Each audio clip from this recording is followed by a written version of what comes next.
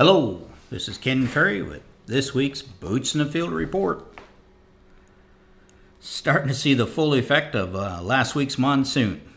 Definitely we have some dead beans and corn, but I have to say it's not as bad as I thought it would be. Looking at from the ground and from the air, I expected bigger holes than what we are seeing.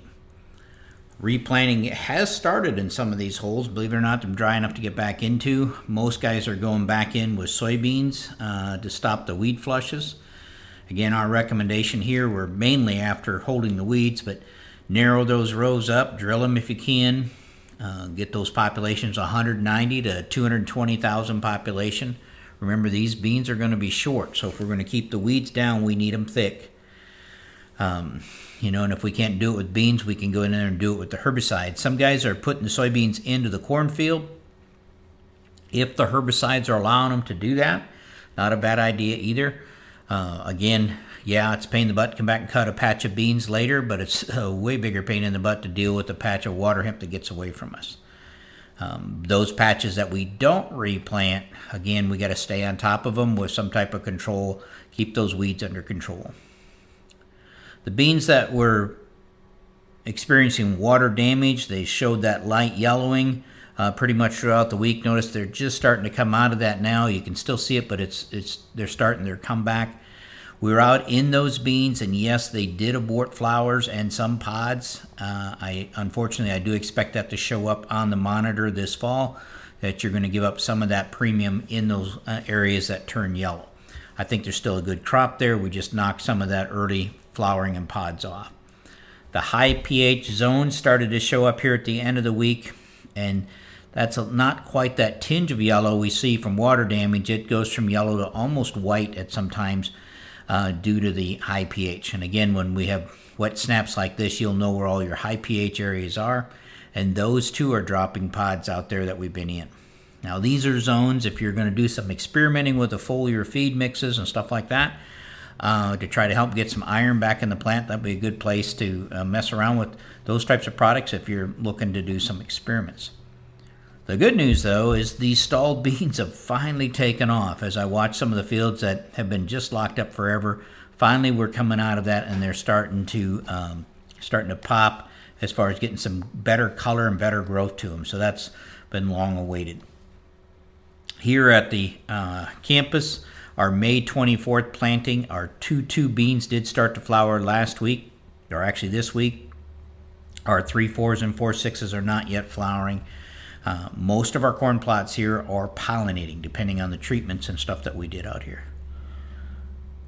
Our first round of post-monsoon nitrates have come in from Livingston County. I would say good news and bad news. Good news is more N is out there than I thought there would be. The bad news is a lot of it is in the second foot. When we compare low ground to high ground, the low ground nitrates in the second foot are higher than those in the first foot. This N has moved down, and some of the surface N is denitrified off. But still, it's within reach of the corn roots because of how deep they got in that dry June. So good news is it's still within reach. If this corn was 6 inches tall, we would have trouble. But where we are today in this corn crop, that's all still very accessible in. I recommend checking those lower areas in the field where the water ponded. Again, those are the areas that had both leaching and denitrification going on.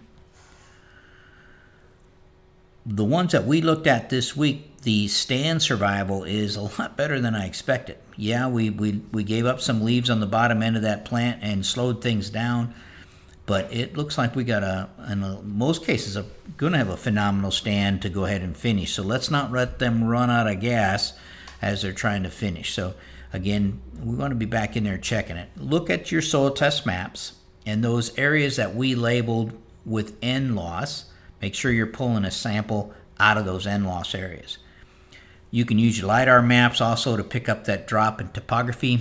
Look at your aerial images that you guys have been getting on a weekly, bi-weekly basis, or your drone imagery, and you see anywhere where you saw that corn slow up and show a little bit of yellowing, that's a candidate to go in and pull a nitrate test just to make sure that we're not going to be caught with any surprises. Anything that had a little bit of slope to it actually has fared pretty good in this first round of nitrates anyway. We'll have another round coming in next week and the week after, and we'll see how they fare. But again, the nitrates have moved on us. On farm visits this week, we're seeing a lot of fields that are starting to tassel. Of course, along with the tassel, we're seeing the Japanese beetle and the rootworm beetle, in this case the western and the northern. One field this week in McLean County, the main rootworm beetle was the northern beetle.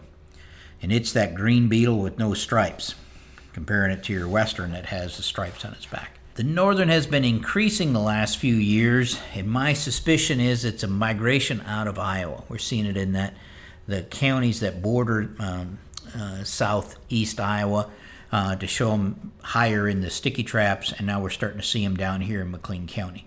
Again, with the northern, you've got the extended diapause as well as some of the trait resistance that they're running through in Iowa. So we have to keep an eye on this one. With beetle flying and silks about to start, scouts are going to need to be on these fields on a regular basis, and let's make sure they get pollinated. Some of that Mother's Day weekend planted corn, we're seeing that it's going to be pollinating over a 2-week period due to uneven growth. Stay with these fields. That 3,000 to 5,000 coming next week or the week after still has a possibility of putting on some grain if we get it pollinated. So these uneven fields, as they start to tassel, that'll give you an indication of how many times you're going to have to scout that field. If you're up there with the drone and she pollinated or tasseled one end to the other in a matter of a couple days, she'll pollinate in a couple days. But if you're seeing tassels continue to emerge over a long period of time, that field's going to require more visits to make sure those late emergers do get pollinated. With the beetles flying now, we can start to do the root washes to look for damage and to evaluate or rate your rootworm situation. So you're looking for how well your traits did, and the indication that you might be starting to see resistance build while we're seeing more aggressive damage. Now, you guys that are running the non-GMOs on rotated ground without insecticide, every spring I get the call, or every fall, can I get a buy with that again next year? Well, now's your time to evaluate. So go out into your non-GMO, non-insecticide fields and start digging some plants and evaluate how much rootworm feeding that you have on those plants. So wash them off, take a good look at them, take a picture of them if you're not sure, or bring them by the office here and we can help you look at how much damage potentially is out there. But we don't want rootworm to sneak up on us and get caught with down corn. Now, in the farm visits this week, we did see some Physoderm brown spot in the corn. Of course, that's where water stood in the whirl, so that one is fired up on us, as well as common rust. Did see a little bit of GLS, but most of that was showing up in the corn on cornfields. With next week's forecast being wet, I expect disease pressure to kick up hard in this corn. With the moderate temperatures at nighttime temperatures, I expect to see some white mold show its head, especially for our northern customers. Now, we've got beans from V7 to R3, depending on when you planted them and what your maturity ranges are. So a lot of fungicide will start going on the beans as this weather allows. The crew here today is foliar feeding and wide dropping soybeans as we continue to get ready for our field day and for the Corn Soybean College. Don't forget, we again are giving away a scholarship for the attendance fee of the Farm Journal Corn Soybean College. So if you know a high school senior or a college student interested in ag, have them come to our website at croptechinc.com, click on the Corn Soybean College tab, and then onto the scholarship tab and put an application in for it. To the Crop Tech customers, if you haven't registered for our field day, please let the office know so we know how to prepare.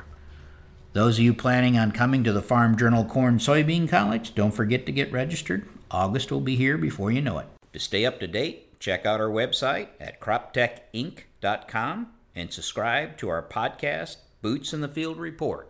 Keep her safe, keep her moving.